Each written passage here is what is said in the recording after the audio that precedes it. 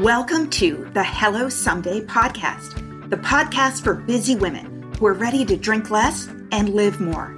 I'm Casey McGuire Davidson, ex-red wine girl turned life coach, helping women create lives they love without alcohol. But it wasn't that long ago that I was anxious, overwhelmed, and drinking a bottle of wine a night to unwind. I thought that wine was the glue holding my life together, helping me cope with my kids, my stressful job, and my busy life. I didn't realize that my love affair with drinking was making me more anxious and less able to manage my responsibilities. In this podcast, my goal is to teach you the tried and true secrets of creating and living a life you don't want to escape from. Each week, I'll bring you tools, lessons, and conversations to help you drink less and live more. I'll teach you how to navigate our drinking-obsessed culture without a buzz, how to sit with your emotions when you're lonely or angry, frustrated or overwhelmed, how to self-soothe without a drink, and how to turn the decision to stop drinking from your worst-case scenario to the best decision of your life. I am so glad you're here. Now let's get started. Hey there. I've got some big news for you that I have been not so patiently waiting to tell you about. After 6 months away, my super popular, completely free masterclass is back, and it's better than ever. I've been working on it for months, so if you have been struggling to get sober momentum, please go to hellosomedaycoaching.com/class. You can sign up for my free training, 5 Secrets to Taking a Break from Drinking, even if you've tried and failed in the past. In this 60-minute masterclass, I am going to share with you all the things you need to stop doing because they're setting you up for self-sabotage and what you need to start doing instead. I am giving you the steps and the mindset shifts that I go through every day with my private coaching clients, and it is completely free. So if you are sober curious, if you've been thinking about taking a break from alcohol, this class is going to set you up for success. I promise you, it is worth your time. So hit pause on this episode, go to hellosomedaycoaching.com/class and save your seat. Hi there. This episode is going to be all about alcohol, insomnia, and sleep in sobriety.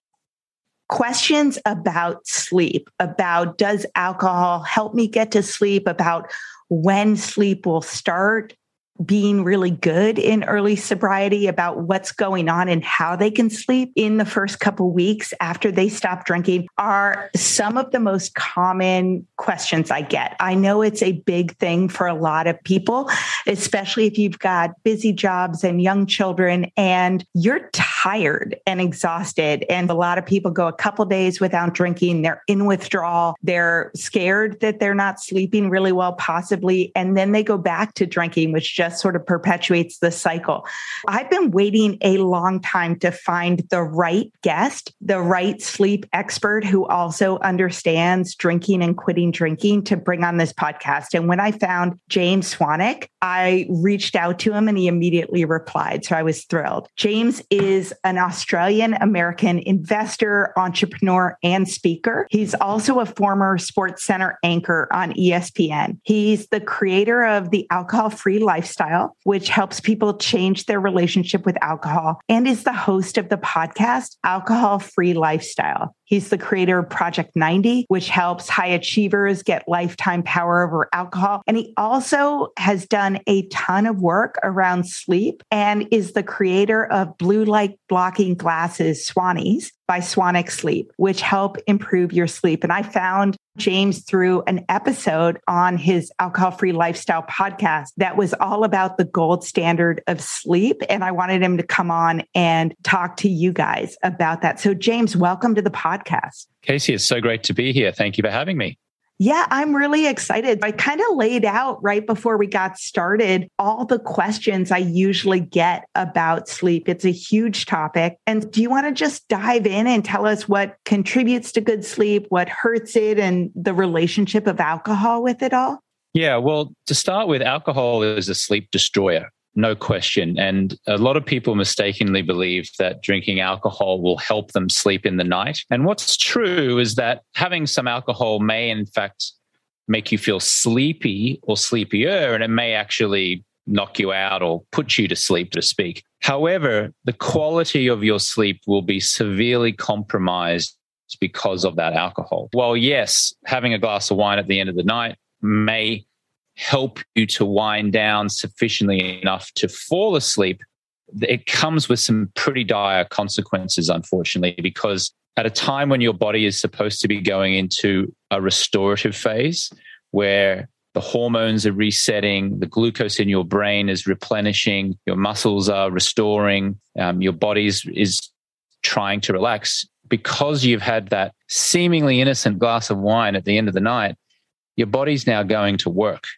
And when your body goes to work, you don't sleep the way that nature intended you to sleep. And that's why so many people sadly wake up feeling tired and lethargic and irritable, which of course we know leads to people wanting to seek refuge from drinking more alcohol at the end of the day. It's like, oh, I'm so tired. I'm so irritable. Oh, let me have a drink. And it just keeps pouring this gasoline on the fire. That's I think the first thing, Casey, to really stress is that even though your listeners may believe that alcohol helps them sleep, it really doesn't. It disturbs and disrupts the quality of their sleep.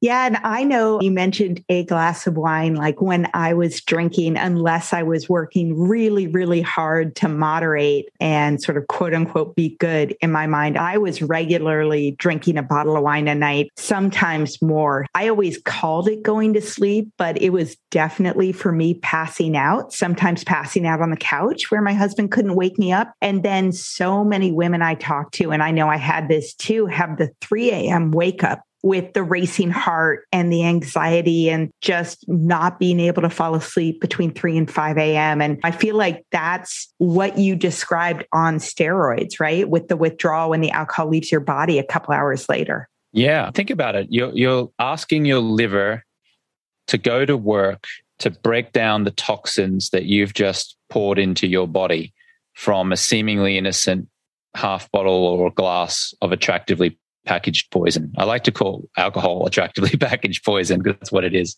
You wake up at 3 o'clock in the morning because your body's been working. Anything that you can do to, in fact, in regards to alcohol and sleep, you're actually better off to have alcohol with breakfast than you are at nighttime, because at least that will give your body 12 hours to get rid of the toxins from your body, which will put your body into a position later nearer bedtime to actually be able to fall asleep the way nature intended you to fall asleep, and to be able to sleep through the night. As crazy as it sounds, as you're making your morning breakfast, you're better off pouring yourself a glass of wine then than you are at nighttime. And I think women in particular have a really tough time with sleep because there are biological conditions that are unique to women, like the menstrual cycle, like pregnancy and menopause. And those things can really affect how well a woman sleeps. And that's because the changing levels of hormones that a woman experiences throughout the month and over her lifetime, like, for example, estrogen and progesterone, they have a pretty significant impact on sleep as well. Really understanding the effects of those hormones, the environmental factors and lifestyle habits, and just doing whatever you can to, at the very least, reduce your alcohol intake, or if you are going to drink, have it as far away from bedtime as possible. That's going to at least give you some kind of marginal improvement. When I was drinking, I used alcohol to calm my mind, to relieve anxiety, and to sleep well at the end of a busy day. I didn't know that alcohol actually spiked my stress hormone, increased anxiety, and as little as 1 glass of wine a night reduced my sleep quality by 24%. I was really excited to find Tanasi, a better way to find calm, rest, relief, and to reduce inflammation. Tanasi creates the highest quality, scientifically validated CBD and hemp extract products. Tanasi's formula includes a unique combination of CBD and CBDA in every dose, which is 2 times more effective than just CBD alone. So if you want to create a sense of calm, to calm your mind, to relax before bed for a great night of sleep, try Tanasi. Tanasi's being really generous with our listeners. You can go to tanasi.com and use code HELLO to get 25% off at checkout right now. That's TANASI.com to get 25% off your first order with the promo code HELLO and get ready to sleep well. Yeah. And I know that when people drink every day or when I drank every day, my body probably had not had a good night of sleep in years, maybe decades, other than when I was pregnant. You really do have a lot of time that you need to catch up on, and your body needs to recover from that, right? What are the negative health implications from not getting enough sleep? It's been linked to obesity. It's a lot harder to lose weight when you're not sleeping well. It's been linked to higher levels of stress and anxiety, which shows up as irritability, which shows up in strained relationships. Maybe you snap at your husband or your partner, or you're more irritable with your kids. You're not as productive in your work. You're not as effective in your work. It's been linked to cancers, all types of cancers. The list goes on. And despite that, we as a society are just chronically sleep deprived. And despite that, the education level, like our knowledge and understanding of sleep, is still very, very small. I could probably suggest that most people could name me a Netflix TV series, at least one, or a TV series that they watch online, but I don't think anyone could tell me, oh, what do you think is the biggest contributor to sleep? Or what do you think will give you the best leverage with your sleep performance tonight? And that people would look at me and like, what? I don't understand. What are you talking about? What we focus on grows, obviously. You're doing an outstanding job in helping to educate people around the effects of alcohol, and I acknowledge you for that. And I think conversations like these are so important to really educate people as to the habits that are not only just compromising your sleep, but the flow-on effects of irritability and stress and anxiety and weight gain and diabetes and liver disease and broken marriages and relationships. People are blaming their partner for a failed relationship. Maybe you should have just gotten more sleep or better sleep. Yeah. You weren't reacting so much. Instead, maybe you were responding to challenges in your relationship. You mentioned, and I think you're right, before I listened to your podcast on the gold standard of sleep, the things that I thought would help my sleep and what I've been doing is a few things, right? Like I know that I sleep better when I exercise. I always exercise in the morning. Typically I have trouble falling asleep when I'm not putting my daughter to sleep, which is crazy. My daughter is 8. She wants me to read to her every night, and then she wants to cuddle, which I do every night. And I always fall asleep in her room. Pitch dark. She's breathing. She's warm. I've read for a while with her. We've chatted. The nights that I don't, which then of course my husband wakes me up 2 hours later to like move me into our bedroom. The nights I don't, my mind is racing. I'm like watching shows before bed. I'm usually up till midnight. And then when I try to fall asleep, I like put on maybe essential oils and a sleep meditation from like Insight Timer or Headspace or something. What is the best way to help improve your sleep quality and to get a good night's sleep? Why don't I give you what I refer to as the gold standard of sleep? It's what you can do first thing in the morning, later on in the morning, lunchtime, afternoon, evening, to ensure you get a great night's sleep. Shall I go through that? Yeah, absolutely. In my opinion, the biggest and best thing that you can do to improve your sleep quality is to manipulate light. And I'm going to just explain what that means in a second. So first thing in the morning when you wake up, I invite you to go outside or stand by a window and let the sunlight, the morning sunlight, hit your skin. And without a pair of sunglasses, look up into the sky or look around. And what that does is that the sunlight, when it hits your skin, and our skin have receptors on it, it tells our body, okay, this is wake up time. This is daytime. I am ready to now flood your body with daytime hormones. And when that happens, your internal clock, which is called your circadian rhythm, it almost puts on a timer. And the timer now is going to go all the way until about 8 o'clock, 9 o'clock at night, when your body is now going to go, oh, okay, now I know it's time to flood your body with nighttime hormones. I'm now going to turn on the melatonin faucet. I'm going to flood your body with melatonin. I'm going to help you to fall asleep. I'm going to help you to sleep deeply. The first thing you can do in the morning is expose yourself to as much natural light as possible. That sets your internal clock, your circadian rhythm, to then help turn on the melatonin later on at nighttime when you're ready to go to sleep. In relation to coffee, the studies show that any coffee after 12 p.m., any coffee within 8 hours of your intended sleep time is going to disrupt the quality of your sleep. For example, if you're planning on going to sleep at 8 p.m., make sure your last coffee is at 12. If you're planning to go to sleep at 10 p.m., no coffee after 2 p.m. Now, Casey, I've had many people over the years who've given me pushback over this because they say, oh, I have a cappuccino at nighttime or I have a shot with dinner and I fall asleep just fine. And my response to them is, well, you fall asleep just fine, but the sleep quality is going to be severely compromised. And there are thousands of people all over the world who track their sleep using a wearable like the Oura Ring, for example, and they can track the sleep quality based on whether they had coffee or not within 8 hours of going to sleep. Well, I have to say, I have a serious coffee habit that I have definitely been unwilling to kick. I drink a lot of coffee every day, including like I was going to my son's baseball game last night at 5:30 at night and went through the Starbucks drive-through to pick up a coffee because it was cold and rainy. Yeah, I heard what you said, and I am definitely going to think about it. People in the past have been like, why don't you cut down on your coffee? And I'm sort of like, dude, fuck you. I quit drinking. Can I have nothing in my life? What I mean?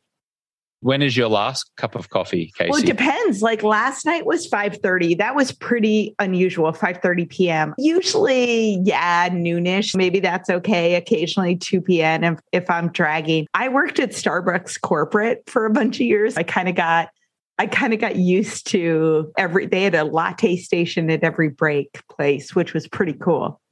What time do you go to sleep at night? 10 p.m. if I'm with my daughter. Okay. As long as you're not drinking coffee after 2 p.m., that will give you an opportunity to sleep the way that nature intended you to sleep. And does it matter how much coffee you drink or not really?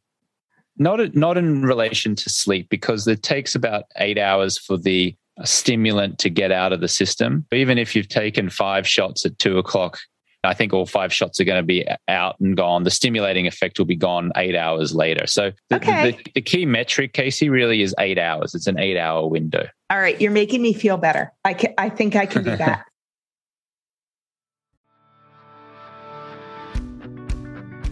This episode is brought to you by BetterHelp. I don't know about you, but I cannot believe how fast this year is flying by. We're all busy.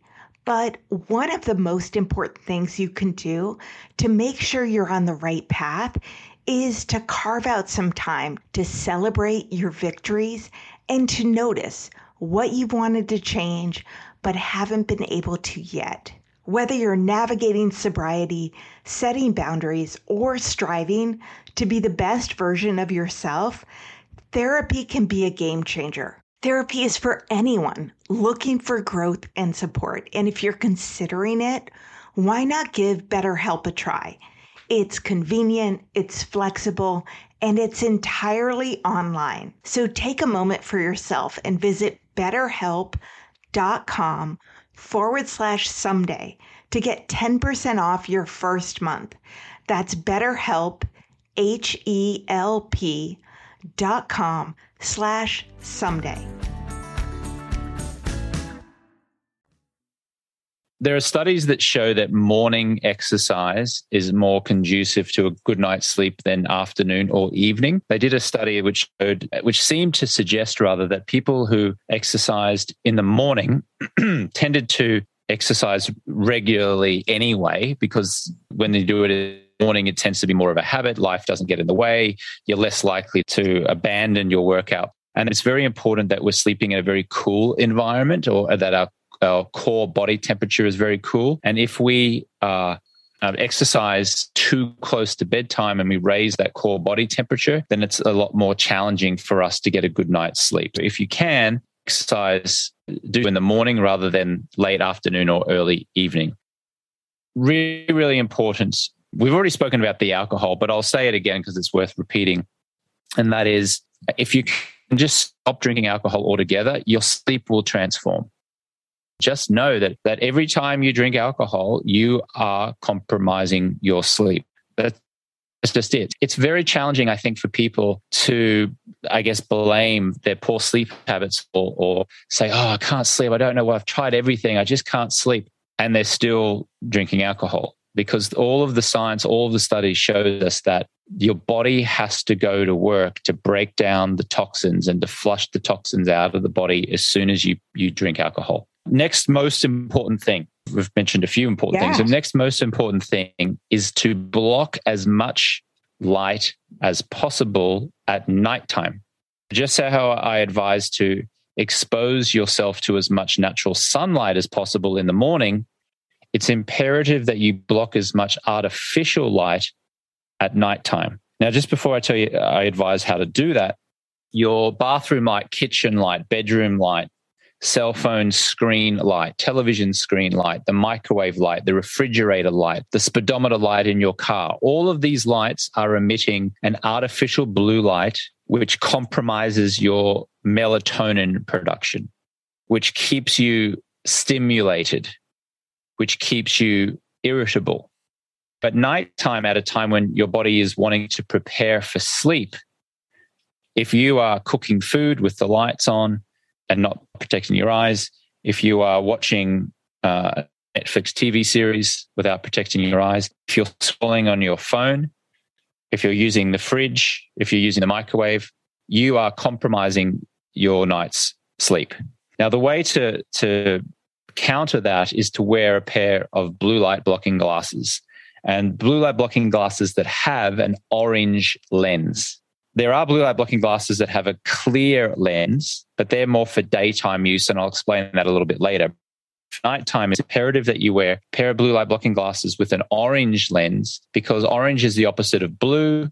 Orange blocks the blue light that's trying to penetrate your eyes. When you wear a pair of blue light blocking glasses at nighttime, then the light doesn't stimulate your brain. Your melatonin can start to flourish. You can start to feel sleepier. And then ultimately, when it's time to go to sleep, you remove the glasses and you fall asleep much quicker. You sleep deeper and you wake up feeling much more refreshed. My company, Swannick Sleep, we produce blue light blocking glasses. They're called Swannies. We've got about 200,000 people now who use these things. They're now worn by professional athletes at the New York Knicks and Manchester United, the New Orleans Saints. A lot of the sleep science experts are now giving our glasses to their pro athletes because they have recognized the absolute importance of their star athletes getting a great night's sleep. Block as much of that artificial light with a pair of blue light blocking glasses at night as possible. When you're doing that, do you just kind of go about your day and then at some point, like, is it within an hour of going to sleep, you put on the glasses? Exactly. In a perfect scenario, we would live our life by candlelight and we would never have any electronic and artificial light at all. But it's 2022. We're very used to electricity. We're used to light bulbs. We're used to screens. And it's unrealistic to think that tonight, Casey, you're going to turn off all the lights and the electricity in your home and start walking around with a candle. However, if the best night's sleep is your goal, that's exactly what you should do. You should literally sit in the dark and carry a candle around, because natural flame, like fire, does not disrupt your melatonin production. That's why when you're out camping and you're in the dark and you're all sitting around a fire and you're telling stories, you often get some of the best night's sleep that you've ever had, because you're not staring at screens. There's no lights from traffic lights and street lights. You're just out in nature, and the only light you have is natural flame. The moment that we start staring into artificial light, that is when our sleep starts to be compromised. What I do, the way I wear my glasses, because I've got dozens of my glasses here because I own the company and I can have dozens if I want, right? I put my glasses on about 1 hour before I know I want to sleep, and I keep them on until I turn off the last light, and then I crawl into bed, and then I remove them. What I don't do is put them on, use them, and then 10 minutes before I intend to sleep, take them off and go and brush my teeth in the bathroom light, because the bathroom light is now blasting my eyes and now compromising my melatonin production. It's not just your screen, it's any light. It's any light that emits an artificial light. Huh. The way you brush your teeth at night, Casey, is disrupting your sleep, because you're brushing your teeth in the bathroom without protecting your eyes from the light. And so that's compromising your melatonin production. There's a lot of little things that you can do that you talked about, right? Exercising in the morning, getting natural sunlight, cutting off caffeine by noon or 2 p.m. And then sort of the big ones are the alcohol, because I was looking up stats when we were gonna have this call on it. In some of the sleep studies, they said less than one drink for women decreased sleep quality by 9%. Having a single drink for women could decrease sleep quality for women by 24%.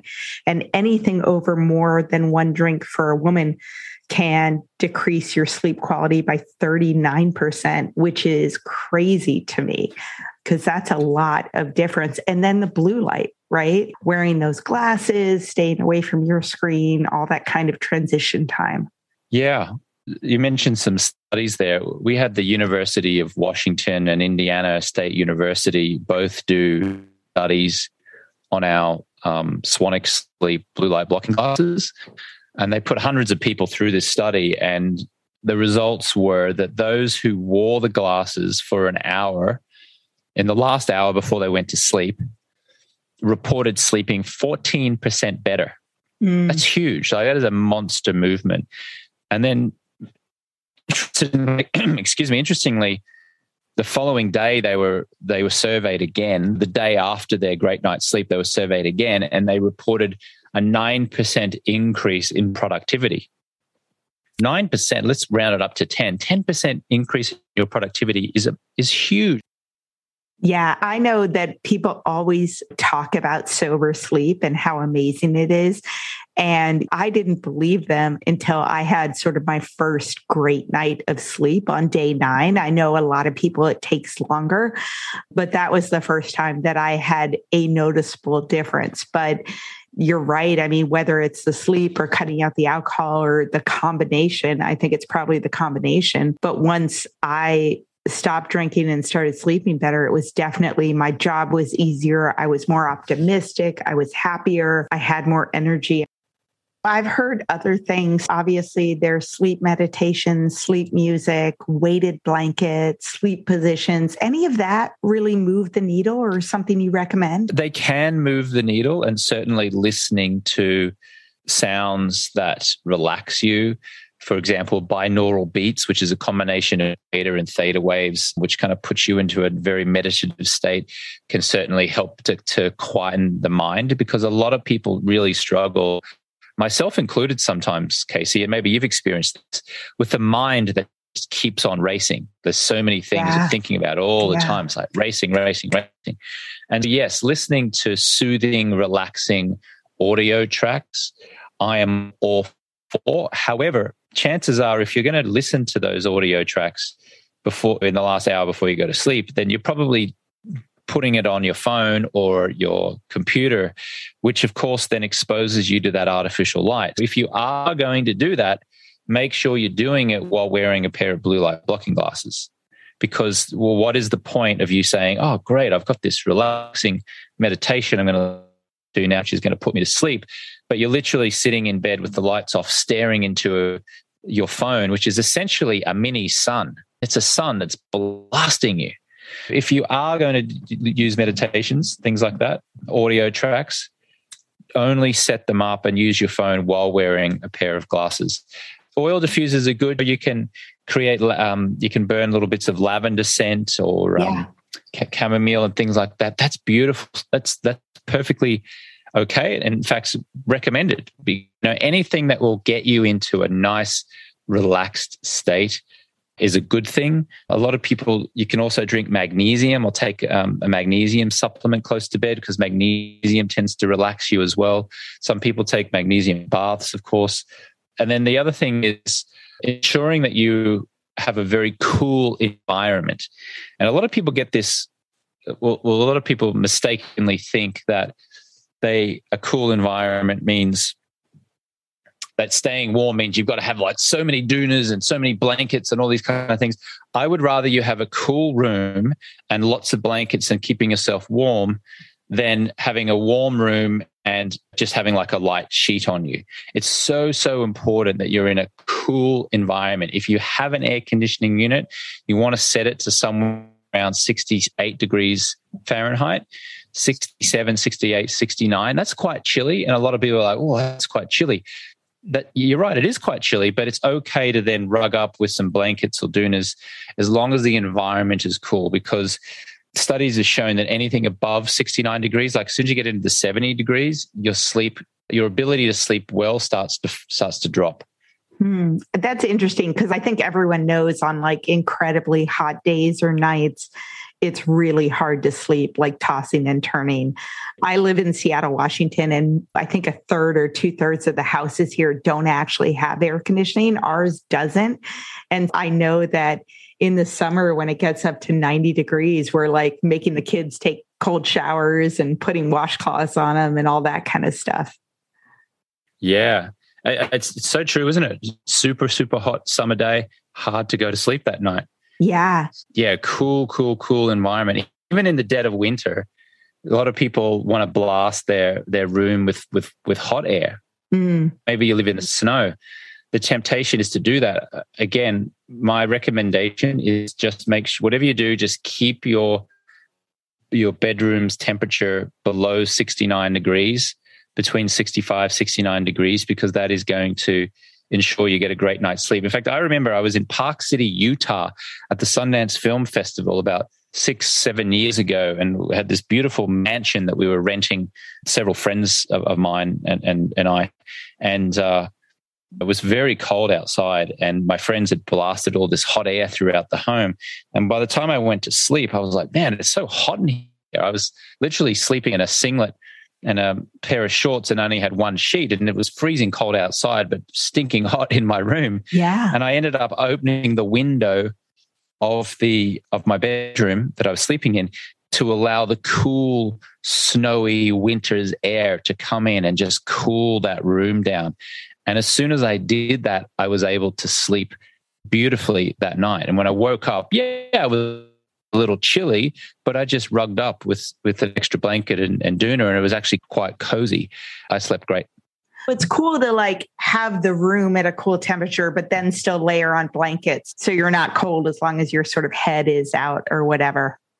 Exactly. And a lot of people think as well that it kind of mimics how we felt as unborn babies in our mother's womb. Like if you think about it, when we're in their mother's womb, we're kind of encased in this protective layering, aren't we? Like it's kind of dangerous outside, but we've got this coverage going on because we're safe in the mother's womb.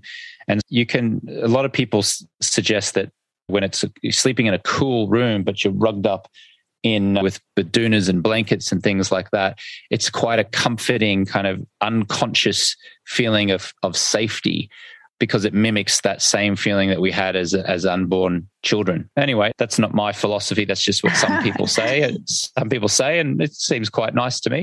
Okay, I have to ask you, what is a doona? I assume that's an Australian thing. Okay, is it like good. A comforter or yeah, duvet? It's a comforter. Yeah. Okay. Yeah, it's like a duvet. It's a duvet. All right. Yeah. I just feel like I don't totally know what that is. That's cool. Thanks for asking. It's my funny Australian accent in my language. I like the Australian accent. I mentioned before we jumped on the call that I had gone to the University of Melbourne for a semester and played rugby there. And I know you played rugby as well. That was kind of cool. Yeah, amazing. What position did you play, Casey? Oh, wing forward in the scrum. Oh, wow. Okay. You were like they call them a flanker or a breakaway as well. Yes. Yeah. You were fast to the breakdowns. You were quite speedy, and you had good aerobic ability and anaerobic ability as well. Not a lot of catching, lots of tackling. Yeah. Nice. What about you?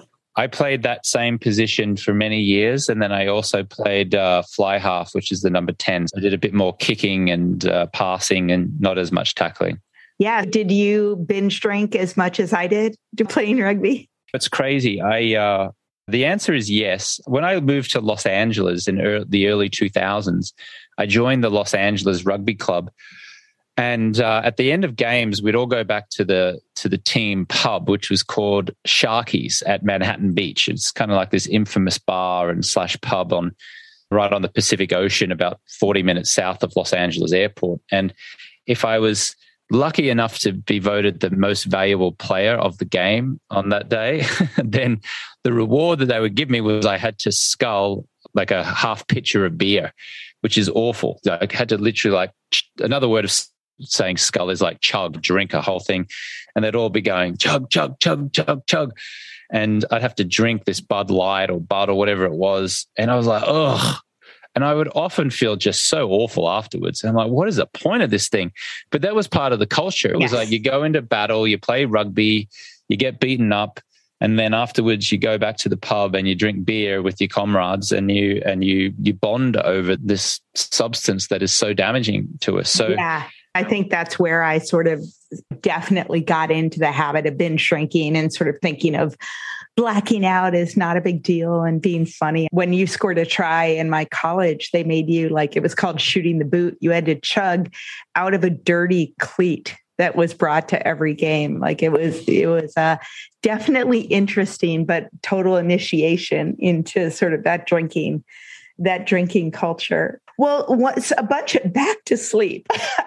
A bunch of the stuff you're describing, I think, is great, both for good sleep, which is so important, but also I know when you're in early sobriety, one of the things that's really helpful is creating a night routine, an evening routine, because you're no longer sort of sitting on the couch or mindlessly watching TV the way you used to. And in the beginning, it can be hard to know what to do with yourself in the evenings. Some of the things you're talking about, sort of winding down, putting on the glasses, cutting out caffeine, settling in with the binaural beats, all those kinds of things I think are a good routine. What about some people obviously do a lot of people take a hot bath and stuff like that. Does that help? Does that hurt you? Well, a hot bath is okay as long as you're not doing it within the last hour before you go to sleep, because your core body temperature will rise quite high. And remember, we want to have a cool body temperature for optimal sleep. Mm-hmm. But yes, a hot bath is very relaxing and that's terrific. But my advice would be do it probably even 2 hours before you go to sleep to give your body enough time to lower its body temperature. Yeah. And I've heard you say before, don't eat within 3 hours of bedtime. And that's kind of good too, because it helps to shut down the kitchen where a lot of us are used to getting our drinks, and then just move to another room where you don't normally drink. If you want to move up to your bedroom and start reading or watching a show or whatever, it helps to get out of the kitchen, which would help you not eat. Thank you for reminding me about the impact of food on our sleep. Certainly, if you can ensure that the last bite of food that you put in your mouth happens 3 hours before your intended sleep time, that is also going to improve the quality of your sleep. This is actually really important, because if you're eating within that 3 hour window of sleep time, then again, you're putting your body to work to digest the food. And you're doing that at exactly the time that your body, remember, is wanting to prepare for sleep, to relax, to shut off. We're wanting to put it into a dormant state. But if you start eating, or you're continuing to eat, or you're snacking within 3 hours, what happens? Your body's now having to go to work again. I actually will set an alarm in my phone for 30 minutes before I want to complete a meal. For example, when I was going to sleep at 9 p.m., when I was going through that phase, I would have an alarm that would go off at 5:30 p.m. and the alarm would say, last meal in the next 30 minutes. That was my reminder that I had 30 minutes now to either go out to dinner or to prepare food and to eat. And then that was it. Once 6 o'clock rolled around, done. if 9 p.m. was my intended sleep time. I've brought it forward and I've moved it back over the years, depending on what time I go to sleep. But if you're going to go to fall asleep at 10:30, then you make sure that the alarm goes off at 7 and it says you've got to eat and finish eating in the next 30 minutes. Yeah. And what is the optimal amount of sleep? I would assume that everybody's a little bit different. Yes, 7 to 8 hours is great. 7 to 9 hours is great. A lot of people, that's just unrealistic. But the answer is get as many as you can. But more than just as many as you can, let's ensure that the quality of the as many as you can is as high as it can be. Yeah. Because you could sleep 9 hours, but you drank alcohol and ate food in the last 3 hours before you went to sleep, and you can wake up feeling tired and lethargic, as opposed to someone who only slept 5 hours, but they didn't drink, they didn't eat, they slept in a cool environment, and they slept 5 hours and they woke up. That person could be feeling a lot better than the person who slept 9 hours because it wasn't a quality 9 hours. I know people are always fixated on how many hours. That's important, very important, but equally important is the quality of those hours. Yeah. And I laughed because I remember many times that I would not be able to motivate in the morning and sort of skip yoga and not drag myself out of bed and be laying there, but have the worst sleep ever, regardless of whether I pulled myself out of bed at 10 or 11 a.m. I hear you on that in terms of the quality of sleep. I would say for anyone listening to this, I know I get a lot of questions about sleep, how to beat early sobriety insomnia. When will we sleep well? James has provided so many amazing suggestions. I think don't get overwhelmed. What I'm hoping this episode will do is give you some really good ideas about ways to improve your sleep that aren't what we've been doing in the past, which is drink a couple glasses of wine, think that's helping us go to sleep, wake up, sleep poorly, and all that stuff. But there is an adjustment period between the way you're out of the habit of falling asleep naturally. You're also in withdrawal in the first couple of weeks. If your sleep isn't great, just please stick it out. It will get better. And some of the suggestions that James gave, I think are really good anyway, because in early sobriety, routine is really, really helpful. And the goal is to kind of slow down and lower the bar. You don't have to add a million things to your list, but trying to get sunlight in the morning, going for some exercise in the morning, even if it's a walk, winding down at the end of the day, maybe reading a book or watching a show, but blocking the blue light, putting on some sleep music, keeping your room cool. That's all a way where you can think like, wow, this is a period of just extreme self-care. I'm actually caring for myself for the first time in a long time. And if you can't do it all because you're a nurse and you work at night, or you've got kids, or your husband's out late and you're dealing with all the stuff, or picking up kids at 9 p.m., like, we get that, right? Like, just it's information to try to make incremental improvements. Hi there. If you're listening to this episode and have been trying to take a break from drinking, but keep starting and stopping and starting again, I want to invite you to take a look at my on-demand coaching course, the Sobriety Starter Kit. The Sobriety Starter Kit is an online self-study, sober coaching course that will help you quit drinking and build a life you love without alcohol, without white-knuckling it or hating the process. The course includes the exact step-by-step coaching framework I work through with my private coaching clients, but at a much more affordable price than one-on-one coaching. And the Sobriety Starter Kit is ready, waiting, and available to support you anytime you need it and when it fits into your schedule. You don't need to work your life around group meetings or classes at a specific day or time. This course is not a 30-day challenge or a one-day at a time approach. Instead, it's a step-by-step formula for changing your relationship with alcohol. The course will help you turn the decision to stop drinking from your worst case scenario to the best decision of your life. You will sleep better and have more energy. You'll look better and feel better. You'll have more patience and less anxiety. And with my approach, you won't feel deprived or isolated in the process. So if you're interested in learning more about all the details, please go to www.sobrietystarterkit.com. You can start at any time, and I would love to see you in the course.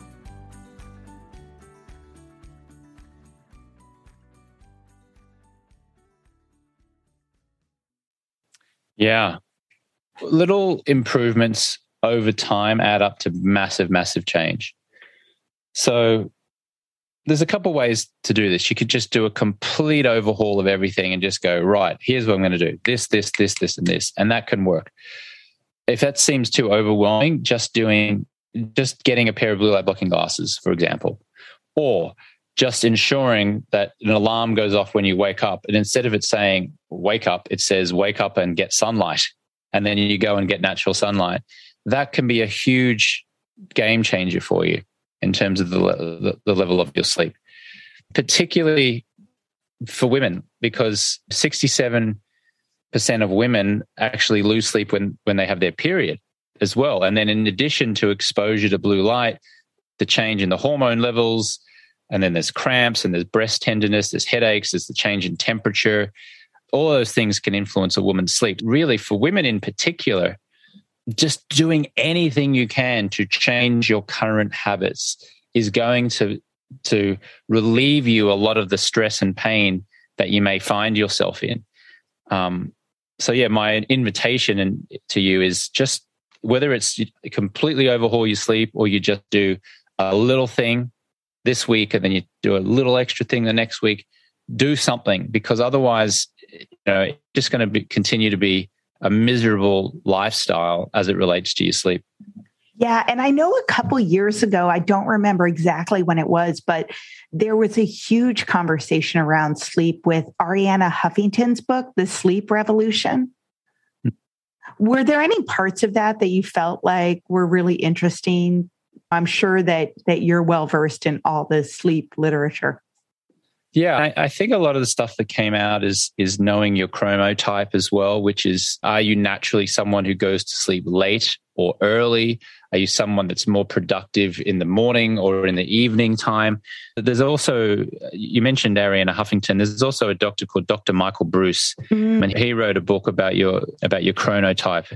And essentially it helps you to decipher whether you are best sleeping late at night or sleeping earlier, and what time you should wake up in the morning and what time you should sleep in until, et cetera, et cetera. So understanding some of those things can also help.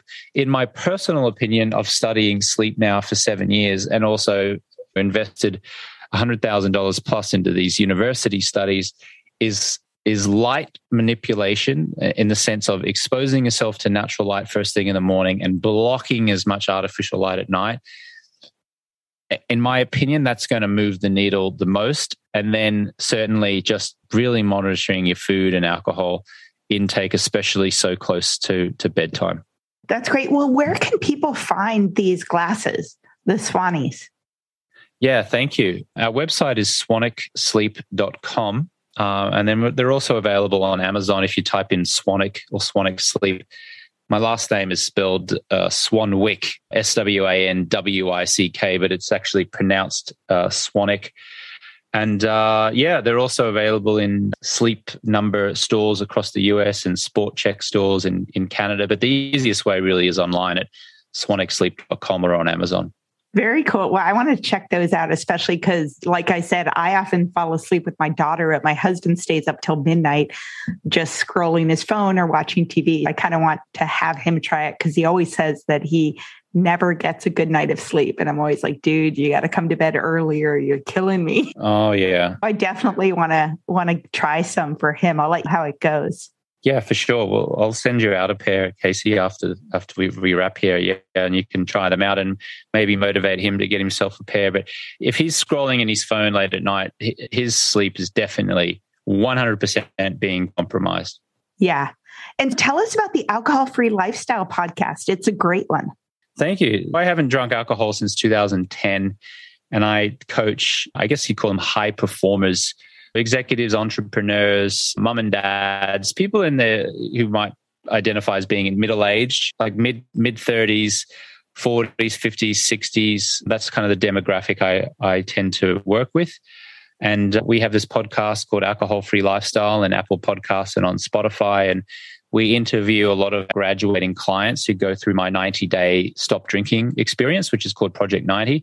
And those interviews tend to be very inspiring and motivating for people who listen to the show to help them to either reduce, moderate, or stop entirely.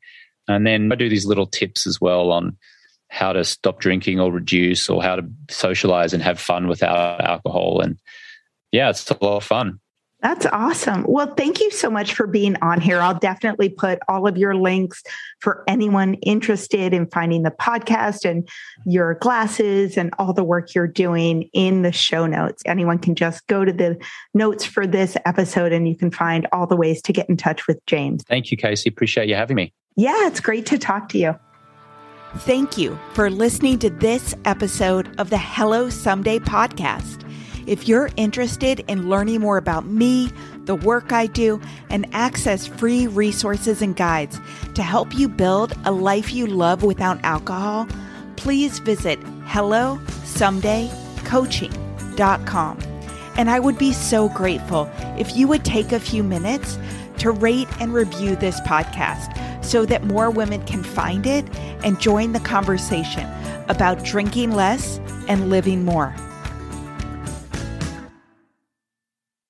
Addiction impacts all of us. Addiction's consequences run through all of us. From ourselves to our loved ones and through our communities, addiction creates so much loss and grief. My name is Dwayne Osterlin, and I'm the host of the Addicted Mind podcast, a show featuring personal stories, expert guests, and vital information about addiction and addiction recovery. We'll talk with leading treatment providers to discuss the latest research and treatment options for this devastating disease and advocate for mental health awareness. We discuss topics like the importance of creating a community of support, to helping loved ones, to some of the latest research on psychedelic medicines. The Addicted Mind podcast has been about creating hope, listening to stories of many amazing people that have overcome addiction and are thriving. If you or a loved one is struggling with addiction, subscribe to the Addicted Mind podcast wherever you get your podcasts, or check out theaddictedmind.com. New episodes every Monday. See you there.